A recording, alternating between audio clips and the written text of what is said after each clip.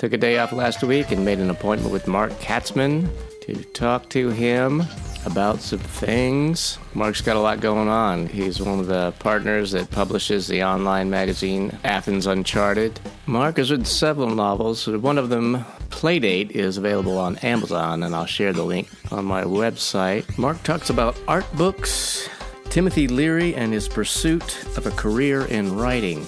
You'll have to forgive me, I'm not so good at the follow-up question, but this is Limited Perspective, Episode 7. Please enjoy my talk or whatever you want to call it with Mark Katzman, people.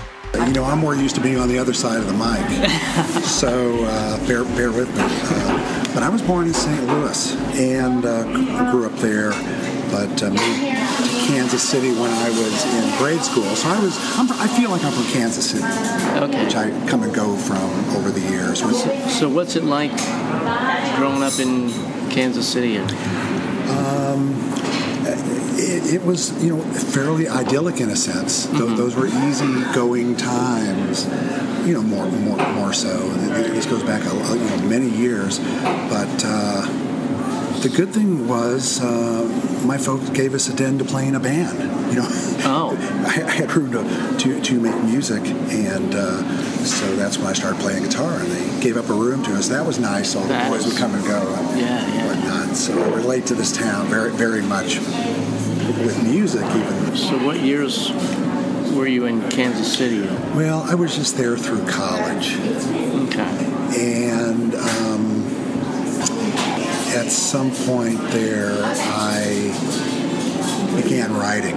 That's when I began writing. Mm-hmm. Was my time as a young man in Kansas. I had never written as a kid, like kids write stories, things. I had never done any creative writing in the least. So you didn't care about it till college? That was not an interest of mine. Mm-hmm. But I was sensitive to things and read some of the basic little kid books that Tom Swift and what everyone reads, but I certainly never tried to write, never even gave it a second thought. But I had a transformational experience when I was 22, and that experience, not on drugs, but that experience, I was literally transformed and changed in a moment and thrown to the floor. And when I got up from the carpet in the bedroom, there had been a yellow pad that had been there for at least a year. My parents always kept a yellow pad on a desk, and it had never been touched. But when I woke, when I stood up, I started writing. Wow. Basically spiritual poetry. Yeah. Wait. Now, I missed part of that. Something happened that threw you to the floor? Yes. Something I've rarely spoken of. I'm a creative who came from the light bulb school, and something happened, and I began writing.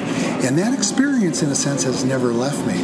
So I love to talk to writers about writing. Everyone has their own experience of how it happens. To me, it was that. And it's termed something. I was in a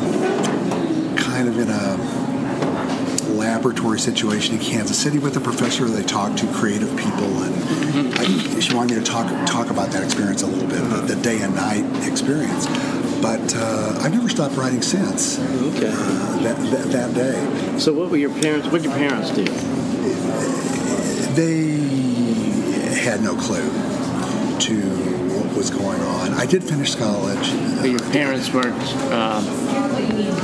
didn't care one way or another about you writing, or they did? Was either of them a creative? Or? No, I didn't come from creative parents.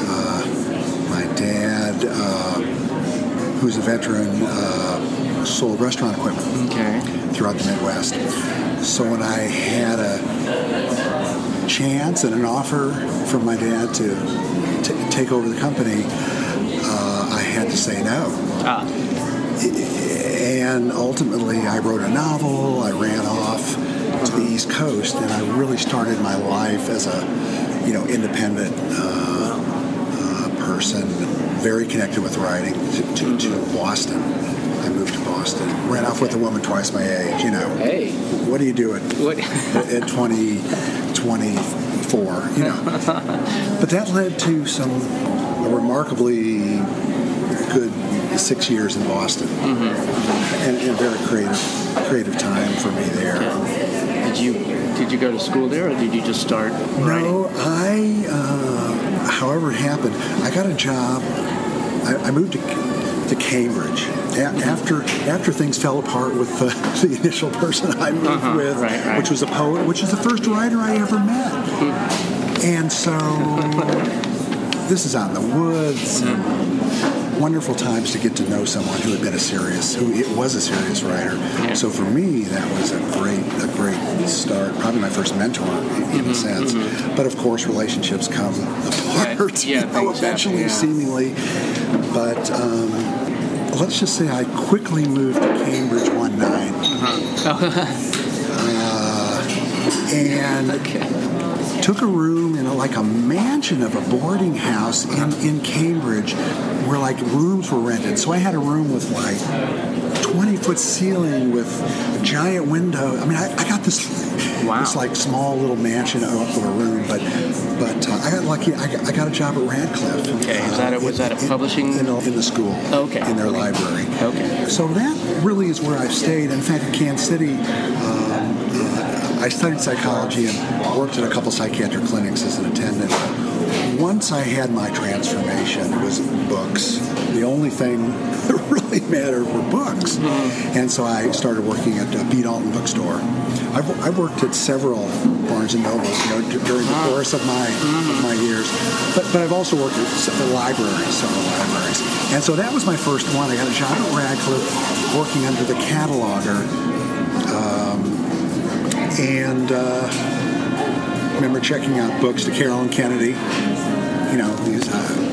and then Radcliffe and Harvard merged, and they moved me to Harvard. So there I was working at the Harvard Undergraduate Library, Lamont Library, sort of processing the new books.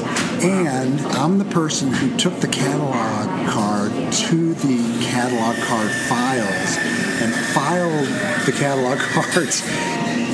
That's how far back I got. And dug up the book.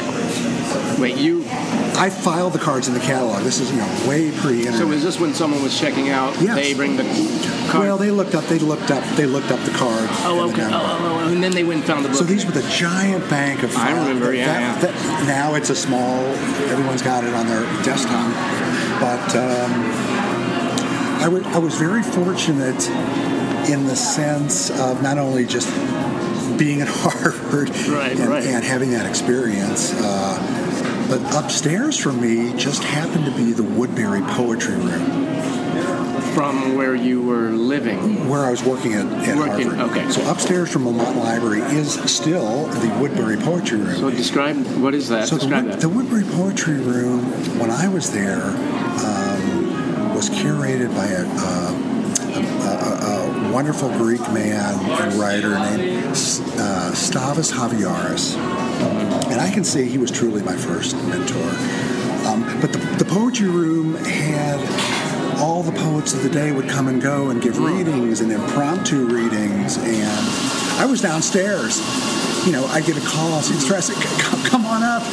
Somebody's here. Wow. Theodore Enslin or, Denise Levertov or Fannie Howe or, all these, William Corbett those days. So I was very fortunate to, and then have him also, basically, I would bring him 5 pages and he would hand it back to me with maybe a paragraph was not in red. He he showed me some things about editing. He showed me some things about editing. And I'll be forever grateful to him about that. And that's one thing I love to talk about writers. Okay. Those kinds of things. Yeah, it sounds like you get to that.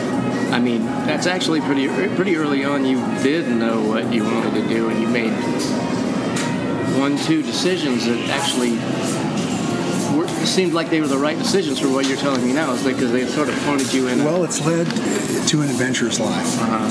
Across the street from the library was Grolier Bookshop, still there. I think it is considered the oldest poetry bookstore in the country. I believe so. It's very small with those ladders that go way up in the ceiling. Oh yeah. But just poetry and special edition books. So that to me was heaven.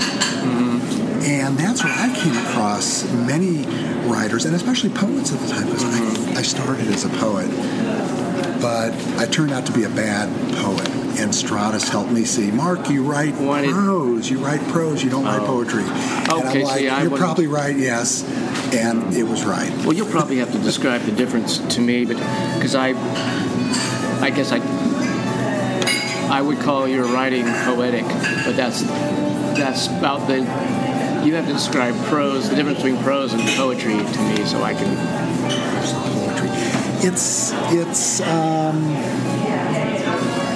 and the one I put out a couple of years ago was considered with poetic prose. I am simply a worker of the sentence. Okay. And I am a worker of the sound of the sentence. And one of my great teachers was Gertrude Stein. Really? As in person? As someone who worked her sentences. Now, whether you like those sentences or not, and they're very run-on and wild, but she was a sentence worker, and she wrote a very experimental one called Stanzas in Style. I forget the year. To most people, it would be completely unreadable as far as what kind of sense it makes, and yet it's some kind of amazing achievement that still looms to me large as someone who crafted something completely different. Completely different. Yeah. So I recommend that to writer-reader people who want to go back to the experimental days. What's it called again? Stanzas and Meditation. Stanzas and Meditation. Stanzas and Meditation, yeah. So I read like the first 15 or so pages of your novel Playdate. Oh boy! Which is I didn't know what when I started. I didn't know what to expect, but it felt like poetry, a dream, kind of a nightmare, kind of a. I didn't know if it was going to be an exploration into mental health or. What?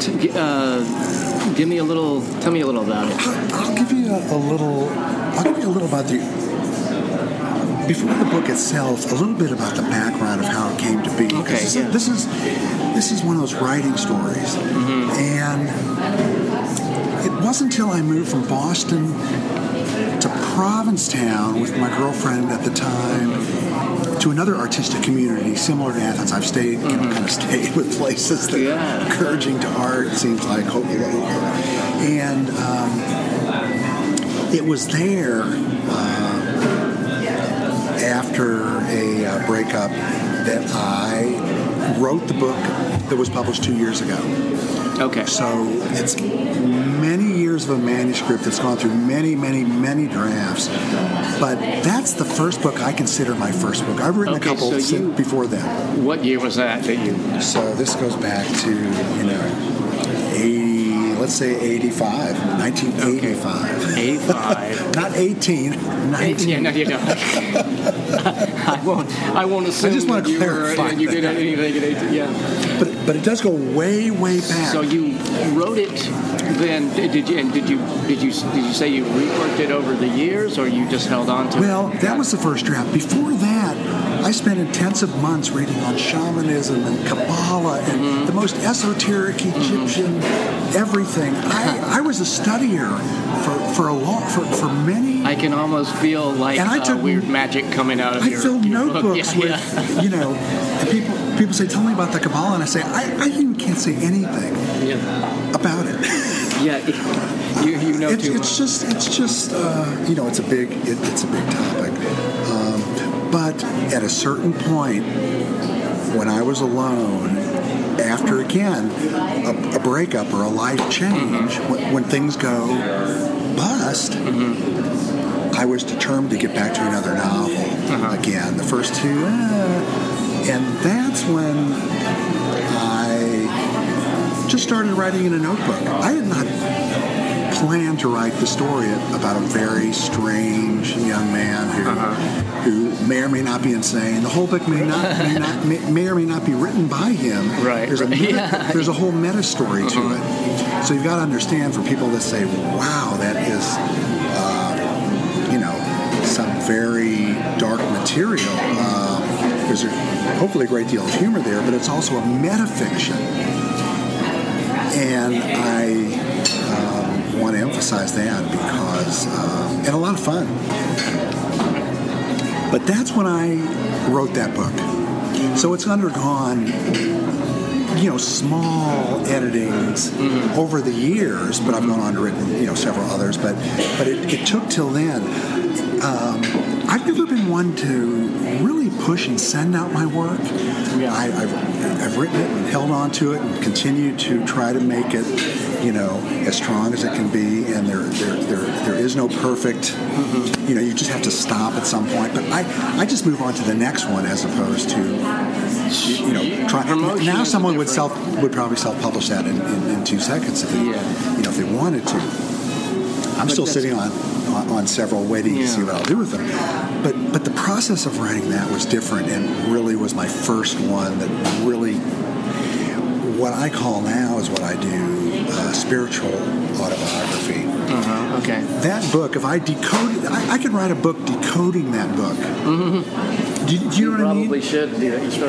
But now it's so many years later that I have a perspective on that I never had at the time. It was just this, thing I was given to do, and even when I saw what the story was, I was like, wow, really? I'm going to do that? And it's like, that was where the force took me, and I saw it through, and it's a very sharp book. Yeah, I'm going to have to get a hold of it. They've gotten much longer over the years. Well, what was the process of getting that published? Did you get that? You got it published in the traditional manner. It's not like the modern self-publishing, or it's. So I set it aside. I set it aside at the time, and I did not attempt to publish it. I just thought it was just too much. It was so. Too much, meaning you didn't want to share that with the world? Or? I just decided to hold on to it. I just wasn't ready to let that out. Yeah. And went on to write several others, and at some point, and then off and on, did try to, place it with publishers. This is basically self-publishing. This is when self-publishing was vanity publishing. And self-publishing was a lot more expensive. Very expensive, and 20 years ago. And very cheesy, and very slimy. A slimy affair. There's a much better chance for people now to. Well, I'll comment on that. It's like now anybody can publish anything. Just like all due respect to myself, anyone can have a podcast, but it doesn't guarantee quality or a woman in my integrity or the writers group I host a few weeks ago read part of a novel, and she had already a pretty good credential, and she's like, "Mark, should I self-publish this?" And I said, "Absolutely not. You try for the best publisher you can to get it out there. You do not self-publish it just because you can." I come from that old school when you need a legitimate publisher behind you. If you have a legitimately they're going to give you book, some that gives you some mojo and some publicity, but it's never enough. Never enough publicity. And you can market yourself now on the internet. There's different. But ways. also that I think the idea that I get it, that you need to stay motivated regardless of whether someone's willing to publish you. You should keep on writing or keep on making your artwork. But Oh, but yes. It could also discourage some people from even making an effort if they feel like they're never going to be published. Yeah.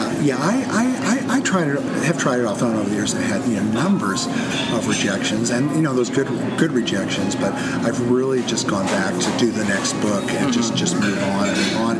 It's only been in the very last few years of it's about time to get this stuff out there. And so in 2010, I broke down and self-published one. I just wanted to see what the process was. And I took the one I'm kind of least invested in, but I believe in it. I think it's a fun read called I, Russian Bride. And what's it called? I, Russian Bride? I, Russian Bride. Okay. The letters of a young Russian woman, is it a scam or not, but trying to have this relationship with an older American man to get her to come over and send her money and all these things that people do on international dating sites. Yeah. I think you brought a copy of that to open mic one night. I might have read a few. They're letters, so I've read a few letters of those. But truthfully, that is a beautiful book. Self-publishing has come a long way. That book is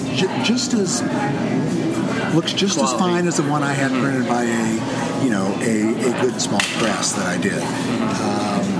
But that's because I work with someone here, a very smart person at UGA that helped me make this into the book that I, and so I feel very good about that one. But I'm sitting on 4 others, and I am, now it's, since I had the one come out in 2015, I am trying to find an agent again. I've been, very close to handle all these. I just I'm moving on to the next thing. But I don't believe that you should jump to self-publishing. Right. If you're an author with a book that you have really spent some time with, I would definitely target a publisher that handles books in the theme and the genre that you do before you just self-publish it to a few friends. Right. Basically. Maybe you could self-publish a smaller edition just to share, just to get... a few people have broken out completely from self-publishing, broken out and become huge literary stars. So anything goes, these days. So you can do it, but I am certainly holding back at the moment again. But I had a pretty good experience. I gave away more than I sold, but I loved giving them away. Yeah. I loved that, knowing that a few hundred people suddenly over one day have my book during the the Amazon giveaway days, whenever they happen to be. Well, this so who published the Playdate? So with Playdate, I decided a couple, 3 or 4 years ago. Okay, let's get this show on the road. So I put 3 books together. Playdate. There's another novel called Pluto and a novel called Heaven Light together in a collection, and gave it a name. It was called Strange Cargo, and sent that out to agents and publishers. So lo and behold. Publisher is Civil Coping Mechanisms. Civil Coping Mechanisms. Civil Coping Mechanisms, connected with CCM Press, very active in New York and Brooklyn. He liked the first book in the series. That's the book I wrote in Provincetown. Way back when. And I thought that's interesting. But he liked the more narrative. The others, the more conceptual, let's say, but the Playdate is a narrative if you follow it along. So he believed in that book, and he is the one that ushered that into print in 2015. And tell me about these guys that wrote the blurbs, because I'm not well versed in my authors. Especially the one is a good story. At some point, when I had moved back to Kansas City from Provincetown, an article on Paul Auster came out. He was profiled in the New York Times Magazine. Totally deserving, the New York trilogy and his early books. Amazing stuff.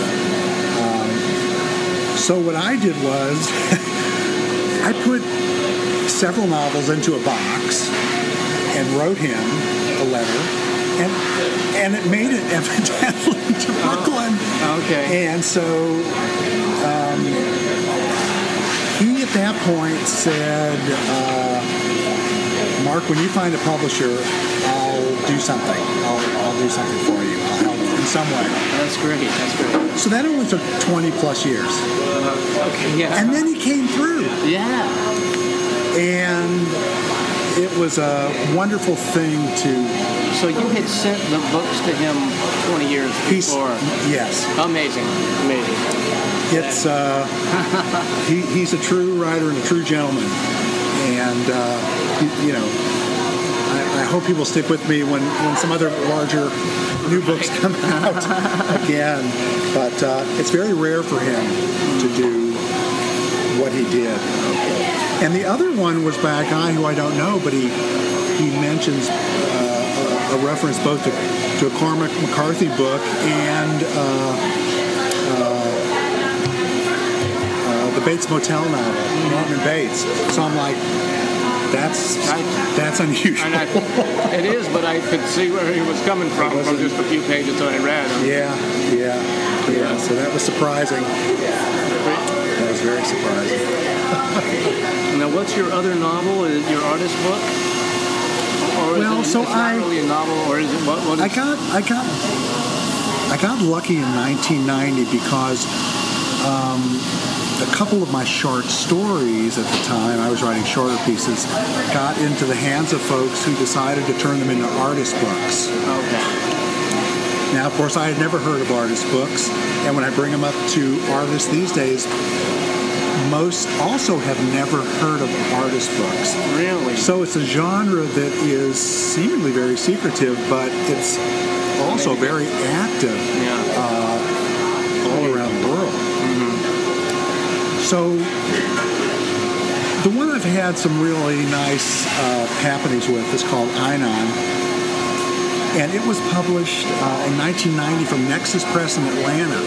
And in 1990, only the one in New York, Bookworks maybe, and the one in Chicago, and Nexus were the three artist book presses that were really doing good work. Okay. And so that was hand printed on a big press. They don't do that sort of thing now. It's just a gallery up there, the Contemporary Gallery. But the book has really had a life of its own and is in a number of special and museum collections. That's not the scroll one, it is the scroll. Okay. And I was lucky enough to read it once in New York. It's in MoMA. Here's a funny story. So the scroll piece is in MoMA. Wow. Okay. Awesome. How'd you pull that? I'm at an exhibition. I'm at the exhibition. There are the artist books, and there is mine, which you saw rolls out to 4 feet long. Were you in New York City at the time? Yeah, I was living in New York at the time, and there it was in a glass case, opened up to a fraction of the story. But on one side was a William Blake book, and on the other side was a Yoko Ono artist book. And so that was a moment for me that I still don't even, whatever, Yeah. You just, okay. Yeah. Okay. You don't know what to do or say. But that book, I came to learn after I moved to Athens, was part of Harvard Special Collections at UGA. Okay. So that led to me finally meeting Anne Devine up there, who runs that collection. And I had moved here from New York and had a writers group in New York for 6 years. So, and I didn't know what to do here, where to do it, when to do it, what to do. But she said, sure, if you want to have a writers group up here at UGA, that's okay. And she comes out and shows a few artist books first. And that's the Hargett Writer Circle. So I encourage anyone that's, whether you've never written a word or whether you've published, 10 novels, to come out and just be with some other writers for a little while and bring something to read. Yeah, I should come out and sort of leech off the vibe. See if some writer will rub off on me. Yeah. And so, but Anne comes out first and brings out 3 or 4 artist books from the collection. So mine's the scroll, but they're of many shapes and varieties. They're limited edition, they're handmade, and they will blow your mind. Okay. She has shown things that you will literally not believe that someone crafted this. And it's an active community if you look into it some. So that's always an amazing experience. And then we talk writing, and I've always loved to talk about writing and the process of writing to writers, and always I love to do it. So what's fun for me is that an outsider reached the Academy. Somehow they let me in because of this artist book. So it's heartening and really. I hope more folks come out. Yeah, that is a testament to just like going back to the whatever, start again, make another piece of work. Keep doing the work regardless. And then just a couple weeks ago, I was written by Emory in Atlanta. They just are doing a specialty website on their artist book collection, of which INOT is in, and they're going to do a special on Nexus. So I might, I said to them that INOT is one of the few artist books that could be read. There's a story. Most are conceptual, and there is a short text, but it's not like you can actually read the thing. Right. But I said, I'm available. That helps. It reaches a broader audience. And so it's a story. It's a shaman story, and that came, I'm sure, from stuff I read all that time before on shamanism, but wasn't written until years later. And it's also the only text of its kind that's ever literally been transmitted to me. I did not write this text. I mean. It literally was transmitted over a night or two. Different than, and I've written many books. Yeah. But with your consciousness. So but you this feel one, like this came from way? a completely different place in a completely different language that I have never used since. So yeah. Okay. I'm not adverse to that. It's I feel like I'm forgetting something, but tell me a little bit about Athens Uncharted. I spent some time listening to your jukebox section. And, if SoundCloud doesn't go out of business, if SoundCloud doesn't go out of business, which is possible now, right. I'm going to be screwed. I love this town, and I'm a musician. I played guitar since I was 12. Right. So to me, I'm a fan of everyone, every band of every genre, and I am immediately. And since I've put out a couple zines in my day, one out of Boston when I was there, and one out of New York called artsar.com, which has some fun stuff in it. But here, there are so many creative things happening at any one time. And when I finally discovered I could use the Facebook component to sort of help boost that, that's been a fun thing to work on. But it started with my friend Bowen Craig and myself, another great writer in town. Bowen Craig is another good writer. Tell me about him. So the two of us became friends a few years ago, and we finally decided to do what could we do, in the social media digital world. And so my last one was, ArtsR was done online. So to me, discovering Athens and all the various communities going on. So we started AthensUncharted.com. There's a funny piece he wrote about how we brainstormed that night and came up with that title to get Athens Uncharted, but fortunately it wasn't used yet. So it's been a slow build, but it gives me a chance to pursue one thing I love to do, which is be on the other side of the mic than this, and interview people. And so that has been able to be something I will always be continuing to do. I'm a fan as much as anyone, and the history of this town is more than I can even. I know enough to know that it's, there's a lot to talk about and learn, and a lot of people to talk to that I will get to you. I'm coming to you to hear this. I will find you.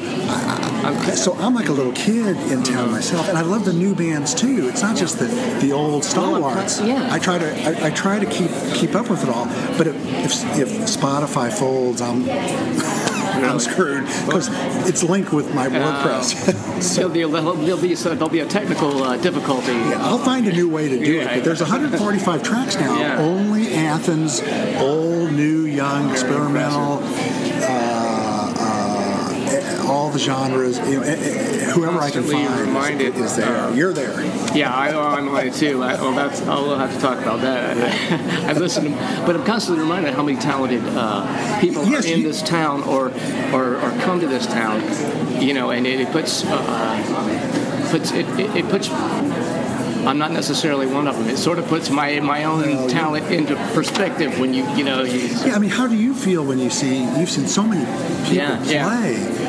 At open mic. Do you feel there's a resurgence now in music here, or has it always just been here as long as you've been here? I certainly can't. I don't feel like I can make that judgment because I started. My involvement with open mic was me sort of waking up and paying attention. I sort of knew a little bit, but didn't really get out much. Like I first met you through you were kind of a regular for a while at open mic. Yeah, so I've been playing. I picked up the guitar again. I put it down for 10 years, and I picked it back up and played in a band at Promise Sound. And now I've got a couple projects going and recorded with a friend in Kansas City. Instrumentals. Hard to define what the music is, but solo I kind of like to do an Eastern sounding, different sounding guitar, more experimental. So I'm looking to continue to play and be just another player in town trying to get their music out there, of which there are so many that I can't even begin to you have to just be part of it. Little by little, I'm meeting people. So it's a great town. Well, I'm honored that you put one of my songs on your jukebox, but it's not my original material. I have to say, it's the one you have on there is "Candy Kisses," which is that it's I guess Dean Martin had a hit with it, but I don't think it was written by him. It's an old. Okay, we need to get an original up. Yeah, we'll put that down and put an original. So I stylized it maybe a little bit, but it's not about me, but I want to record my songs with a group of professionals, to make them sound, good rather than me just on the guitar, Yeah, I mean, again, with Kindle Core moving here and that's exciting. All the labels going on, besides Arch Twin, older folks. There just seems to me to be, a nearly nonstop display of creative, cultural things, not only in music, but painting and ceramics. And film. And photography. All the art. So that's what we're trying to cover in the Uncharted, little by little. People both known and people deserving of attention, and young people deserving of attention who do some great work at, come out of UGA, the art school, and do some great work. And my understanding is many great talents have come from the art school, including the B-52s and REM and Pylon. Art students seem to be drawn to music, making bands. Exactly. They are. I read your. Speaking of art students, Kristen Leshper popped in my mind. She's Mother's the band Mothers. You've got one of their tracks on the jukebox. We put that on. She's good. Yeah, she came out of the art school. Yeah. I try to keep my eye on things in town, and I'm just praying Spotify finds the financing to stay in place. Because I hope they do too. What will happen? Apparently, they weren't really paying the musicians. No, well, is anyone making from the .01 or whatever you get paid these days? Yeah, 0.01 cent per. Doesn't play. add up to much, when bigger bills are. I made $20 over a 2-year period. Wow, I think that's a lot. It is, but some of it was from Apple, where they bought. My family bought the whole record. But some of the charges were from Spotify, and that was 0.01 cent. Yeah. Well, but I read your article with Vanessa Briscoe. Is it Briscoe? Yes, hey? Vanessa Briscoe. Hey. Yeah, that was enlightening. Yeah. Happened to meet her at an artist-to-artist benefit at the office a few months ago, and I asked if I could speak with her. So that led to we had 2 conversations. The most warm, wonderful person. And with Vanessa, I took a little different approach than I do with a more short-form interview, in the sense that I did oral histories in New York for the Explorers Club in New York. I learned and conducted oral histories with people in New York. So not your typical interview. You really need to cover a person's whole life. Right. And it's long. You need time with them to do it. It's a long story. Yeah, they're all. And there's a whole section of UGA that does oral histories of the music in town. So, but with Vanessa, because she was so open and honest, that I quickly could feel that she was willing to talk about her entire life,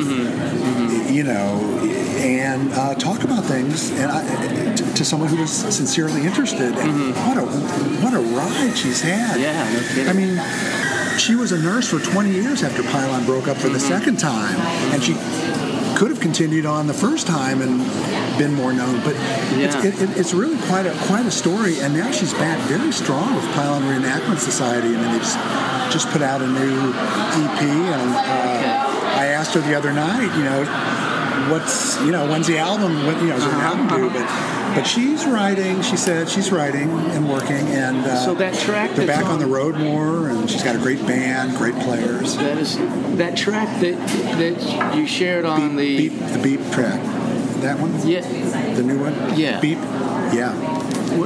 On the jukebox. Well, that's one of the classic Pylons. Yeah, but is that the Reenactment Society doing it, or is that the original recording? That's the original, although there is a Pylon Reenactment song with her there. But that's the original, that's a Pylon song. Okay. So, again, there are many really incredible things on there from Vic Chestnut, My God. Yeah. That is the most haunting song of all time that's on there.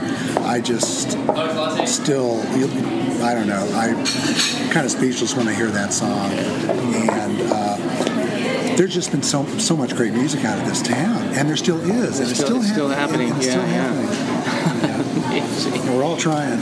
It's just, you know what, you gotta keep doing what you want to do. I also want to say about Vanessa, from the writing process point of view, I worked to craft that interview. That took about 2 months. I mean, this is nothing that's just quickly. You didn't just sit down. There is an art to the transcription of an interview, which is, if I have any expertise in the world, could be it. But I really spent a long time crafting that interview, because not everyone speaks, tremendously all the time. And here I am. So start. Describe the process of her interview specifically, or how do you do it? Did you sit and record for 2 hours? Or it was cool. I mean, we literally just sat on a couch very close to each other with a mic in the middle that was pushed back, so we just had a very intimate conversation. But I'm just like you. I had my pages of notes, and the one lesson for a good interviewer is to research. Yeah. So I knew a lot about her, but that really has nothing to do with what happens or spontaneously. Right. In What interview. she wants to say. Exactly. And if someone turns to a different, just like here, it can turn on a dime. And here I am jumping around back and forth in time. But again, I really choose to be on your side of it. But she was, again, just really forthcoming about her early life and her family and her years of quote-unquote obscurity, where she had a wonderful time. She raised her family, which is, what can you say? Right. But now, she's back going strong, and let me tell you, she puts on a powerful performance each and every time. I've seen her at the big club and the small club, and she loves what she does, and she gets into it. I'll have to get out and see her. It seems like she's packed full of energy and not giving up. And I can't emphasize enough the players there that are in Pilot Reenactment Society here. Just an incredible synergy of musicians now, and I hope she, takes it far and wide. Yeah, my friends from San Francisco were here, and they want to, get her out there, and very possibly can't do that. Cool. And they do that. So. I love that story. Well, they want to get several bands. They want to get in Athens, Frisco, and he's a producer out there. So we'll see what happens. You never know. Yeah. But there's no end of terrific bands in town, and singer-songwriters, and every to come and go. They can play. Exactly. Well, let's go way back. Let's see. Tell me a little about your mom, and then because I don't know your parents. Your dad had a kitchen supply company, and he was a vet. Was he a vet of World War II, or? Well, I'll speak briefly about my parents. I mean, my mom was the typical sort of housewife mom of those days, and there was always, meat, potatoes, and vegetables, some kind on the table, and warm and loving, nurturing mom. And my dad, the more interesting aspect about my dad was, besides being, a savvy businessman, was that he had been a boxer, a Golden Gloves boxer. Really? And then in his later years, after my mom passed, became very active in the Jewish war veterans in Kansas City. So he's his own force of nature at 97, still in Kansas City. But I was raised in a very traditional, non-artistic family. There was no nurture, no one knew from art. And but my dad didn't go overseas. He worked on planes in Brownsville, but they mostly had him box because that was his. So he boxed a lot in the Army, for the Army. Okay. And so, but he also worked on B-52s and things. But you didn't want to fool with my dad in those days. Yeah, I would. He must have been a tough son of a gun, and that's putting it mildly. But he still has no real understanding of what I do. He still doesn't know what I do. It's not. Not. So it's kind of okay. That's the way we've come to an understanding of loving each other. But he just still doesn't get it. Right. Doesn't really get it. And that's probably true of many parents of artists. They just don't get that is what your life is, and the fact of whether you make money or how much you make or what you do. That is where your joy comes from. And you must go where your joy comes from. Or you're just going to be miserable. Yeah, totally true. It doesn't mean you're going to make a living. No. And some do. It's a balance, but it is important to. A lot of us would like to identify with our parents more closely, but like you said, you can't. You have to accept where it is. But like they think they understand. They understand to the degree that they understand. You've got to make a living. Okay, how many times? Yes. Yeah, I heard that. I would like to make a living from art projects, and that's where I'm at now. So at the moment, I'm almost done with a screenplay, collaborating with someone that could actually be a commercial entity. Okay. And while I would never give in to doing something commercially, consciously. It's just the way it's gone. And the fact is, in this weird, strange, troublesome, the times we live in are, very strange. It, might be a popular movie. Yeah. And it's sometimes. And it also involves guns.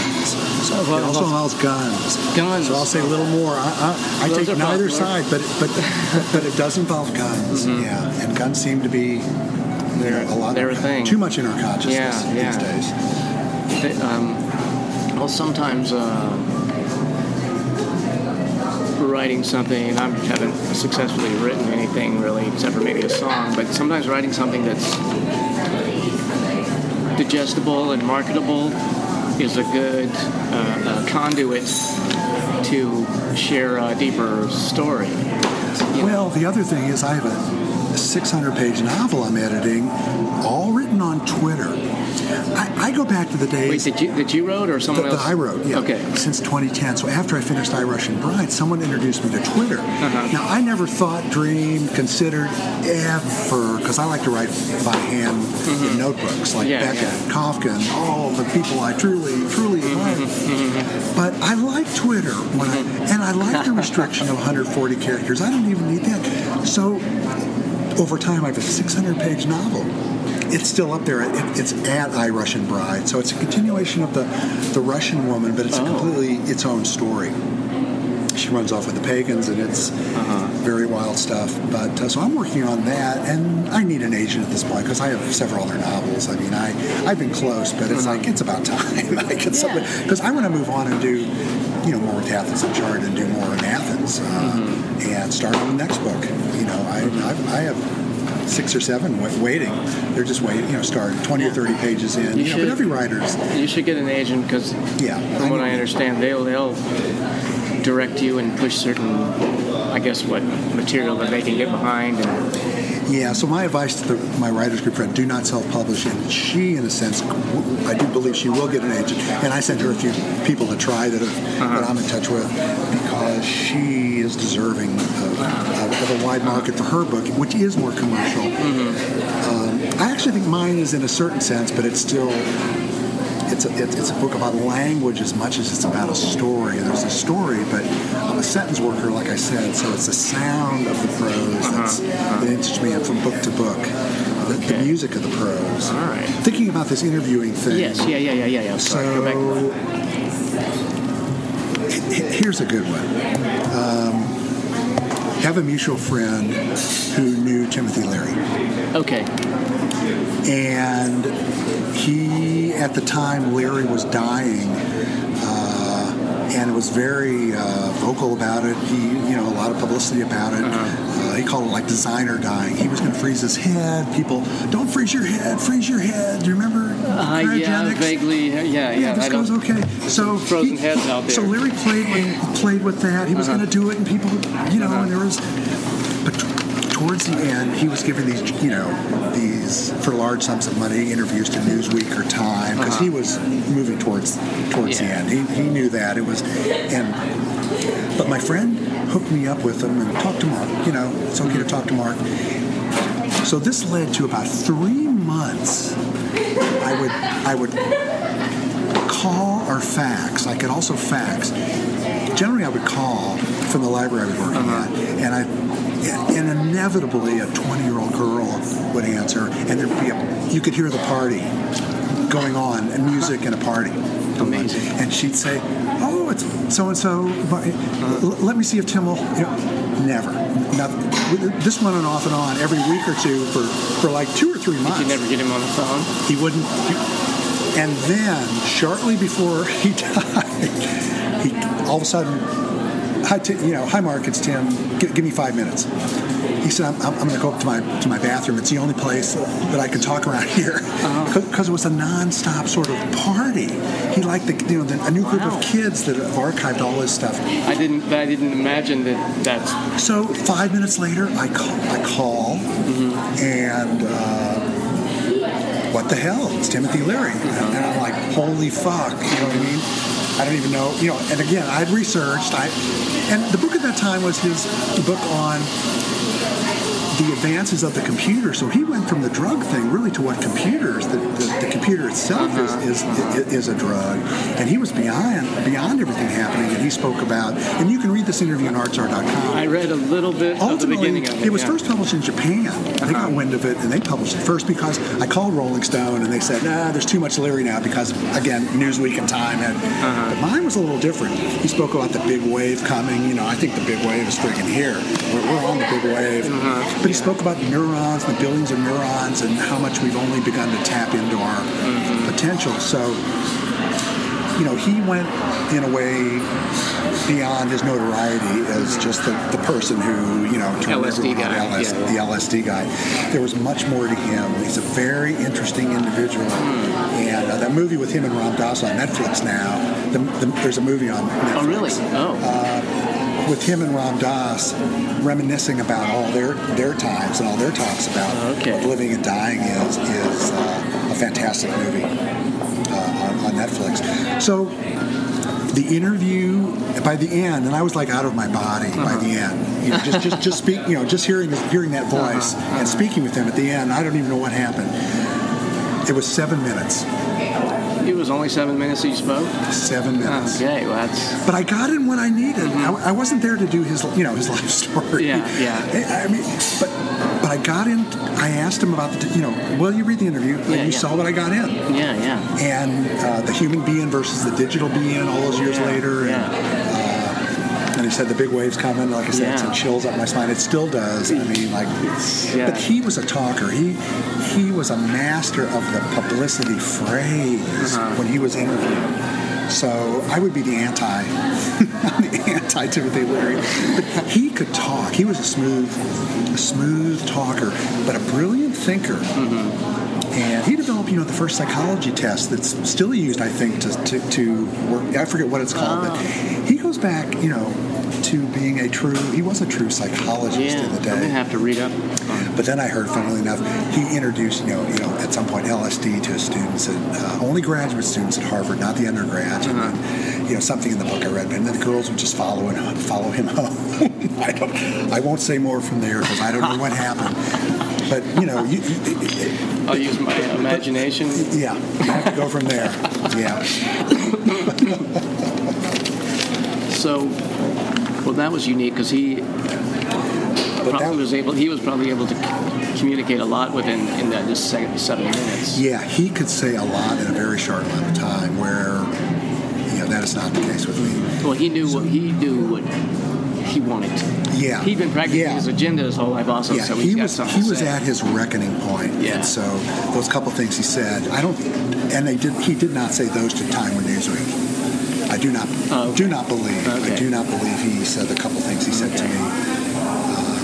They were, I'm gonna go read your article. I still have the tape, and if I could get it converted from my mini cassette to digital, I should. I think put you can have that done at the at the library. I have a number of tapes of people shoot because I've had when I did Mondo 2000. You can just play it in front of a microphone. That's true. And you probably even come out better. That is true. Quality. But the very start of mine was I was given a challenge of 2 weeks to interview William Orbit for Mondo 2000 magazine in San Francisco. And Mondo 2000 in the late 90s, 96, 95, 6, they were the magazine before Wired and psychedelic, and they covered topics about designer drugs and philosophies, things that, a real California thing. But that's how I cut my teeth. I was given 2 weeks to interview someone I had never, ever known their music. And he's turned into a huge fan of his. William Orbit. He produced Madonna's Ray of Light. So when you hear the music to Ray of Light, whether you like Madonna, whatever you think about Madonna, just listen to the sounds. So he's like an analog, but he's just a master of sound. So you'll hear what you hear in the sound. The music is. I'll listen to it. When you're good with your tools, it doesn't matter what the tools are. He is brilliant. And then I was given the opportunity to interview Robert Hitchcock. Now, boy, did I research him. Boy, did I listen to everything. I mean, I really. And what worked out so well with him is, and these are phone calls to England from Kansas City. These are phoners, they're called. So they were, Hitchcock was in the studio, but we had such a good time that he said, let's talk again. But no one had ever asked him about his father, who was a writer. The first person. So he's coming to town here in January, so I need to figure that out and talk to him again, like 20 years later. That is awesome. What's been happening? Yeah, how you been? So, but that was the start of my interview. I was kind of like, okay, I'll take the challenge on, and it's just led to many others. Almost a full-time thing. So it could be. You with Vanessa, you made a recording of a I have casual sit down. Really, I consider then you transcribed it in a. Yes. Then I work with the transcription, and that is a process. For me, that's become just intuitive. Although I thought about doing maybe doing a special, a thing somewhere where people come in. We'll just focus in on interviewing, and I can give you my full experience of what that process is like for you to go on. Because I think for writers, and especially writers who are, not that much is happening because you spend years on books. Think about interviewing someone whose work you like, of whatever medium. Just get a little tape recorder and go talk to them. Work with that text. I mean, chances are you'll be able to do it. I have just done it a lot over the years, and when you do oral histories, you have enormous amounts of material, so you have to work with that text, sentence by sentence. So again, it's sentence working, whether it's fiction or whether it's nonfiction. People's voices, you must be true to their voice. And I have definitely used techniques where you combine something they said here to something they said way up here, because you lost the theme in between and they picked it up here, and you have to work with it to make. So you might do some editing, but very select editing. Yeah. Oh, definitely. But you stick to the feeling of what's true to what they're exactly saying. So I will extend things like, did I really say it that way? But that's the whole thought of what they contributed, even though it was scattered a bit. So where in this case we can let someone like myself be scattered for the. For let's say Vanessa, no, it is not scattered. I mean, it is, that took 2 months of work, okay? It wasn't just, transcribing. It was. How long did the sit down, how long was the sit down? So we spoke for 2 hours, 1 hour, and then the next week for another hour. So we sat, and then we had dinner, and I met Maureen, who managed the B-52s in the early days, and Bob Hay, who's a great cook, by the way. Go have dinner. Let Bob take care of that. So a very wonderful family, and it's helped me, just feel more myself as I'm kind of an old timer, new timer, an newcomer to Athens. And to me, it's just a fantastically glorious town with this completely rich history. From the music to just the town itself, to these new buildings going on, to community events and to Canopy Studio, and just all the unique things that happen here. We just did a story on Michael Davenport, the painter with no arms. Exactly. Yeah. And that story is unbelievable. I mean, if you want some motivation, right. Listen to a guy who's overcome adversity. Is joyous. Yeah. He's a joyous man, and so I hope it helps him get a wider audience. He does motivational speaking. Oh, he does? I believe. Yeah, I believe so. That's cool. So Athens Uncharted is just this incubator for what Bo and I find in town, and who we find, and quirkiness and randomness, and there's also a section called Soundings, where anyone that might hear this podcast, if they have a topic possibly other than politics, I just don't even know what to say about that. It's better. But if you have a topic, one guy wrote about asexuality. I'm hoping someone's writing about punk and bowling right now. Noelle Shutt from She He He, one of the great bands in town. I've asked her, because she seems to be a writer. Noelle, hello. We still never met. but we will. But if anyone has a topic or issue, send it to AthensUncharted at Gmail. As short as longish, not too long, but certainly could be a few pages. Anything that's on your mind, we would love to see that and work to make that into a nicely crafted piece, depending on what kind of shape it's in, and publish that. Yeah, to hear from people in town. I'll publish a link along with this. That'd be talk nice. on the website. Yeah, I think Janet Geddes from the bookstore, I'm hoping she will do one about her experience of being an entrepreneur in town. There's just so much. I'd love to talk to the herbalists in town. I don't know. There's just so all much. These, exactly. I'm wanting to do the same thing as you. There's so much cultural activity in so little time. So that's how I feel. So if you see me, come talk to me about what you do and what's going on with you in your work, because I'd like to know. I also like to stay home a lot, so I could go out 7 nights a week, as you could to this town, to go to events.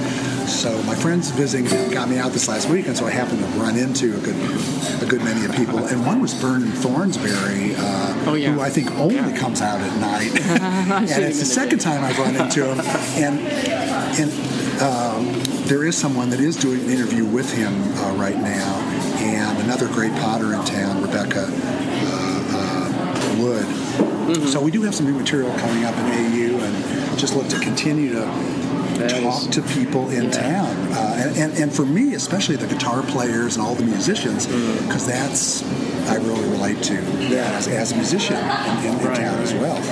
Well, you've got a good, you got a good thing Hendershots going is one really great open mic that seems to have had longevity. Yeah. Some others have come and gone.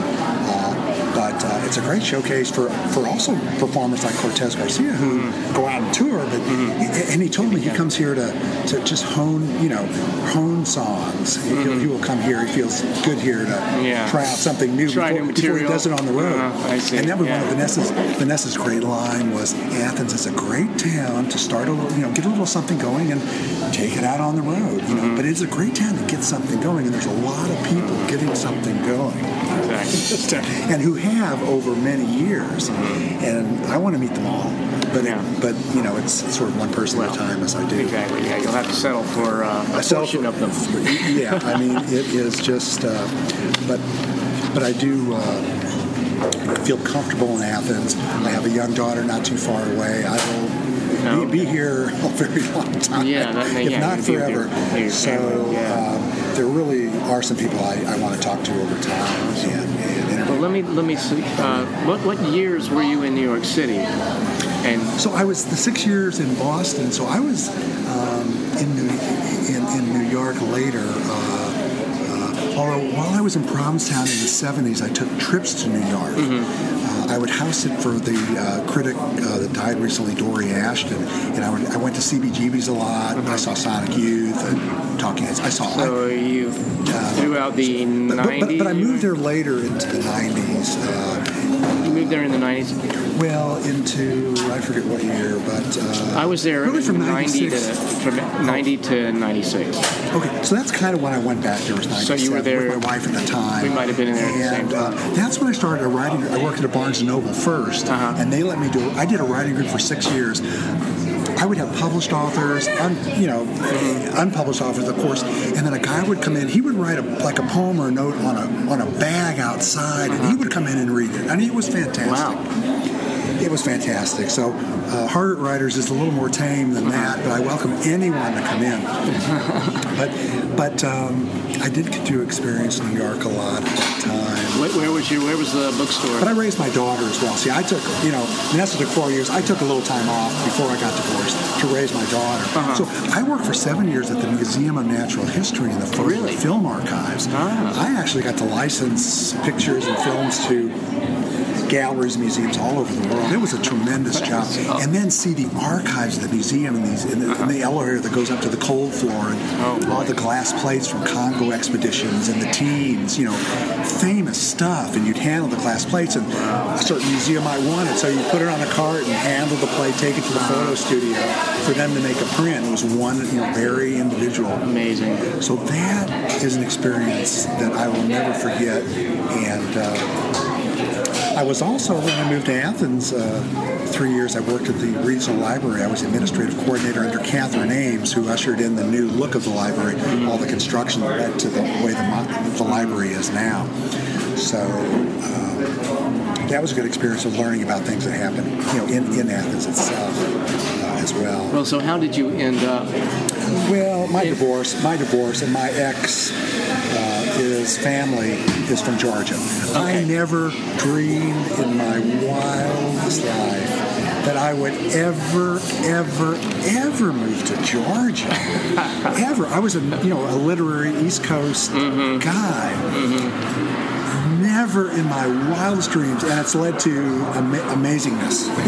And seeing my daughter grow up, at 13, I was seeing her, and she is in the upcoming Circle Ensemble Theater's Christmas Carol, which is going to be a tremendous show. I sit in on the rehearsals now because I love to see the process of a director putting a show together, and I could go on about that with the process of editing and writing. There's a similarity, even though it's totally different, of crafting how people move and act and say things as working with sentences on the page.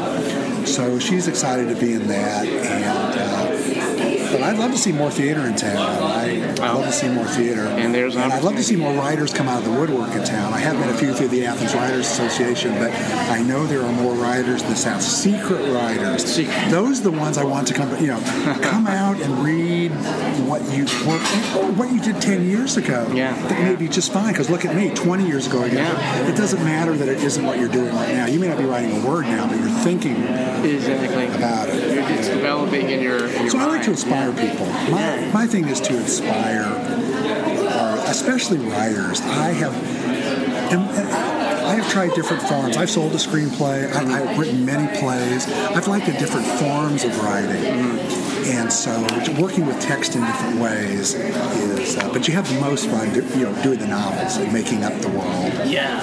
But I do like crafting and you're making up the world in the screenplay too. I like, and plays, I like writing plays as well. But my model there is Beckett, who did fiction and plays. And for sheer just amazingness is Kafka.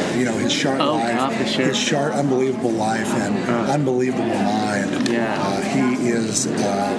He and Beckett are my truest. And William Bronk. William Bronk is a poet I became. Tell me about William Bronk. So around 82, when I was in Boston putting out a paper only, because there was only paper, literary magazine called Polis, we wrote to Bronk, and I had, again, discovered Bronk at Grolier Bookstore when I was there. He was just doing small press editions, beautiful small press editions. And are those days gone? I hope not. But that's where I discovered him, and he was discovered by Sid Corman, who put out Origin magazine in the 50s. So there's a whole lineage there. So I wrote to Bronk because I saw one of his essays was botched by Sid Corman. It was botched by it just looked terrible. There were typos, printer errors. It was just awful. And I wrote to Bronk. I said, could we republish your two short essays? And basically he said, okay, kid, if you want to try. So this is me at a typewriter with copy paper on a typewriter, you know what I mean, to make the copy. And boy, did I make sure they were perfect. Boy, I can tell you, they were perfect when I was done. And he said, okay. So we got to publish his essay, Desire and Denial. Desire and Denial. Oh, okay. Now, I need to reprint that somehow, but you can find it in a book of his essays, William Bronk. That started a long 17-year-old friendship with him, and then he came to Provincetown to visit years later when I was in Provincetown, so I got to know him as a person, and then I would go to upstate New York and stay with him. Okay. Paul Auster, he put Beckett and Bronk together as kindred spirits in a piece for the Saturday Evening Post like years ago. Literally introduced them, or he put as the writer spirits. And so I love that because I got very close with Bronk, and I spoke about Bronk at a conference in 2012 at NYU. I got to tell my story, my relationship with him. We went on walks and we'd read to each other. He'd let me read my weird prose to him, and he would. After dinner with the amaretto or cognac, he was very civilized. He's a very, very, very European civilized family that he came from, and he would really, belt out his poetry, and it's very, philosophical and whatnot. So those were great times. He was always a believer in the work, not the sending out, trying to get famous and trying to publish. So I may have kept that philosophy a little too long. That's as I'm waiting myself to see, because I may self-publish my 4 books at once myself in another couple of years. If I don't get, get that thing to happen where someone else takes care of it. And I've known people who have had that happen. I myself haven't, but I've been close. Finally, someone said one book was not uncommercial, but the person didn't have a chance at the time to take more representation. But I thought that was encouraging because it's about a strange library, and it's certainly a story. It's about a strange library? Yeah, it's called M7. It's a 300-pager. I spent 10 years on that one off and on. And I should try with a different publisher then. Well, I am trying for the agent to get to the publisher that can make a difference, because I, like most artists who are always, looking for ways to just survive. Yeah, you don't want to do that part. That's why the agent thing is exactly. Because it's hard to make that elusive living. No, I get it. So well, how are you paying the bills? Well, these days? You don't have to talk. I don't want to talk about my job either, but just if you want to. Well, I do some freelance, things on the side, and I'm hoping to do one coming up, doing a lot of transcriptions. But I'm someone who gets Medicare. Okay. I put in my 30 years. I've worked. You did your bit. I did my bit. And actually, I never minded the 9 to 5. So I don't like to hear folks bitch and moan about I can't get any work done. I wrote all my novels in the morning, in the night. Use your time if you're gonna wisely.